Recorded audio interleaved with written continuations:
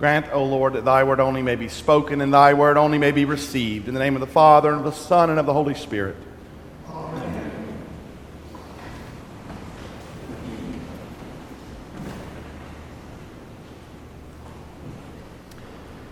She said, "Yes, Lord, yet even the dogs eat the crumbs that fall from their master's tables."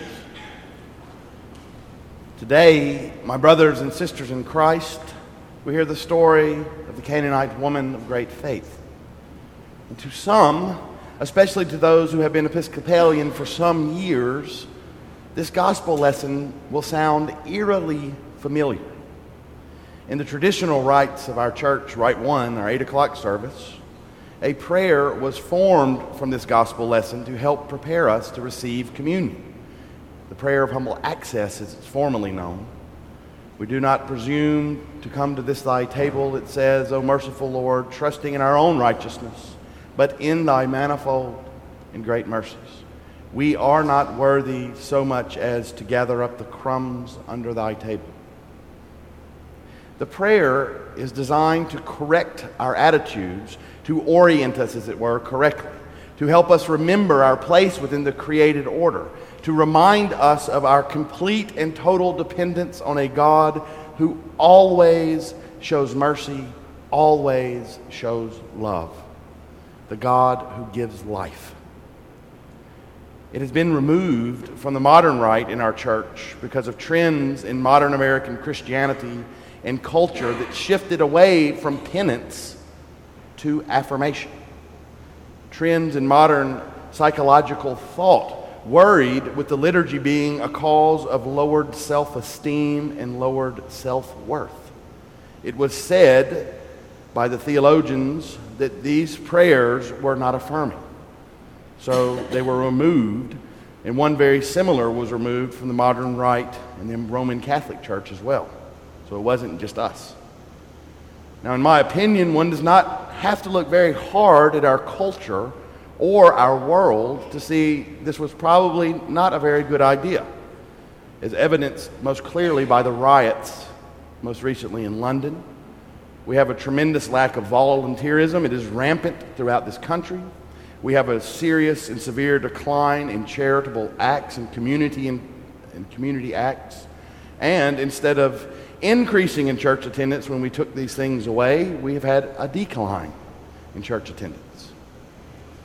Now, all of this, coupled with the lowest sense of self-esteem in our country's history, in the history of civilization, there are now more people who suffer from depression than ever before. There are more people who claim to not be happy than ever before. Along with this, these dire things, is the highest sense of perceived and recorded spiritual hunger among a people ever. Couple those things and you can see something is certainly amiss. Very recently, a poll was taken in the United States by a group called the Public Policy Polling. The poll sought to find the approval rating for our Congress after the debt ceiling crisis. And one of the interesting facets of the poll was that questions were asked about God. Specifically, questions were asked about whether or not people approved of the job God was doing as compared to Congress. And for those of you wondering, God received a 52% approval rating which is higher than Congress, but still very low. Besides a general question on whether or not the country approves of God's job performance, there were specific questions as well. And one I found particularly interesting. The pollsters were asked about God and the creation of the universe. The result, 71% of voters approved of God's creation. So, more than a quarter of Americans disapprove of the created order, disapprove of the infinite expanse of space and all that is. Perhaps for Americans, infinity is not enough. The fact that we would rate God and give him an approval rating shows something very flawed and distorted with the way this culture thinks. It shows that something is very wrong. To judge God in this way means our idea of God is someone who is our equal, or truly someone who serves at our beck and our call. So the creator of all that is, the giver of life, the sustainer of the universe, is a mere public servant, a hired hand whose job it is to ensure our every whim and want. Beloved in the Lord Jesus Christ, this morning let us look at a thing that is an alternative to this madness. Let us look at a thing that can bring us true happiness and true joy. Let us look at a thing that can help us form a right relationship with God Almighty. This morning, let us look at the faith of the Canaanite woman. The story of the Canaanite woman sits in a larger section of the Gospel of Matthew that deals with controversies over what is clean. Controversies over what and who is clean and whole, over what and who is righteous and who is not. Matthew 15:21. And Jesus went away from there and withdrew to the district of Tyre and Sidon. So the scene is set in this way. Jesus has just finished feeding the 5,000. He has rescued Peter from sinking in the water on the Sea of Galilee, and the boat has made land in a region known as Gennesaret, a fertile region of Galilee filled with Jews. There in Gennesaret, many folks start coming to Jesus for healing, and as the word spread, Pharisees come, and they argue with Jesus. And Jesus irritates them, infuriates them really, by answering a question with this now famous verse. Not what goes into the mouth defiles a man, but what comes out of the mouth. This defiles a man. After he says this, from there, having healed the sick and offended the Pharisee, as he wanted to do, Jesus heads northeast into the land of the Gentile.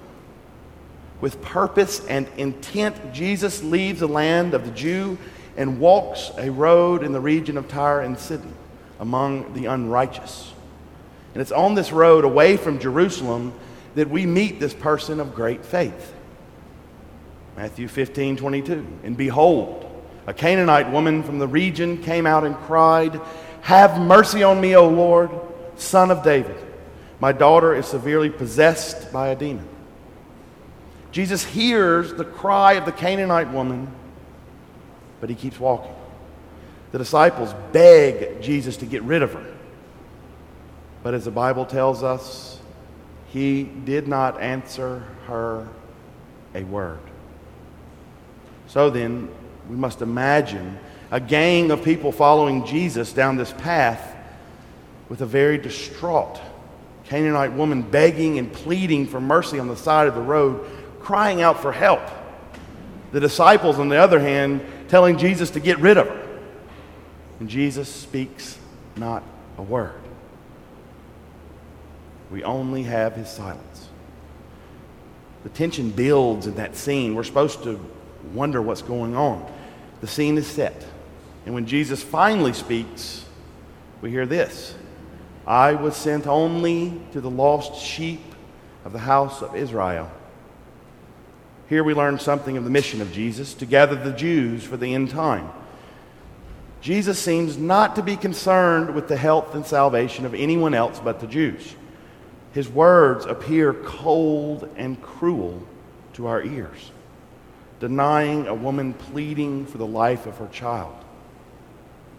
The words of Jesus also affirm Jewish religious thought of the day. The Jews are the chosen race. They are righteous, and all others are less than human, or are unclean. All others are less than, not worth bothering with. Gentiles, it is said, defile a person. They defile a pure and righteous person.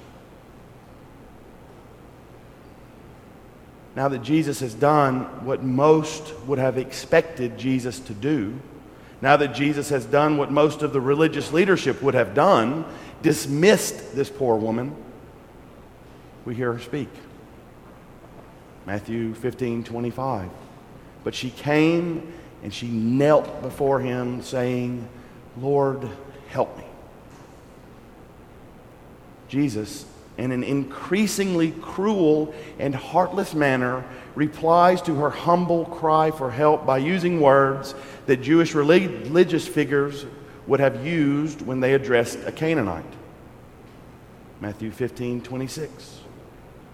And he, Jesus, answered, "It is not fair to take the children's bread and throw it to the dogs." They called the Canaanites dogs, looked on them with disdain as less than human, as unclean, as something to be avoided, of something without worth. And then the woman replies. She said, "Yes, Lord, yet even the dogs eat the crumbs that fall from their master's table." The woman uses the derogatory imagery and twists it to her advantage. She is bold in her humility without a trace of arrogance. All she wants is her daughter to be healed. And with her reply, she bests Jesus in the debate. Because of her humility and lack of arrogance, Jesus heals her daughter. And in his final reply to her, we see Jesus say something that turns the story. We see Jesus say something he says nowhere else and about no one else in the whole entire Gospel of Matthew. Jesus answered her, "O woman, great is your faith. Great is your faith. Great is your faith." Jesus says this of a woman who is considered a dog, unclean, and not worthy of righteousness. Now, for those of you who aren't quite familiar with this, and some that think it still sounds cruel, this is actually an argument not between Jesus and the Canaanite woman, but between the religion of the Pharisee and the Canaanite woman. The religion of the Pharisee really isn't much different from the pop culture's religion in the modern America. The religion that sees God as an equal, a religion that sees God as someone who is no more than a tool to bring about our desires, our wants, a thing to use to affirm our wants and ways, a thing to use while judging others and beating them down. And the humility and the faith of the Canaanite woman bests this sham and this travesty. Great is your faith. The Canaanite woman has such a great faith because she believes that Jesus is God. She trusts in the fact that Jesus can, in fact, cast out demons and heal her daughter. She knows that God created all, gives life to all, sustains all, is the bearer of mercy, and is standing in front of her. She does not see God as a hired hand of which she may approve or disapprove, depending on her mood. She sees God as a source of life, as a source and sustainer of her life, as the one who bears both love and mercy. She sees God as she is supposed to see God. So perhaps, my brothers and sisters, instead of seeking affirmation from ourselves, we should follow the example of humility and faith set forth for us by the Canaanite woman. Perhaps we would do well to learn to see God as the source of our life, the giver of mercy, the source of divine and true happiness, not as someone or something that works for our whims and seeks our approval rating. And in that, in seeing God as God, we will come to know true happiness, and we will gain the affirmation we all seek. In the name of the Father, and of the Son, and of the Holy Spirit.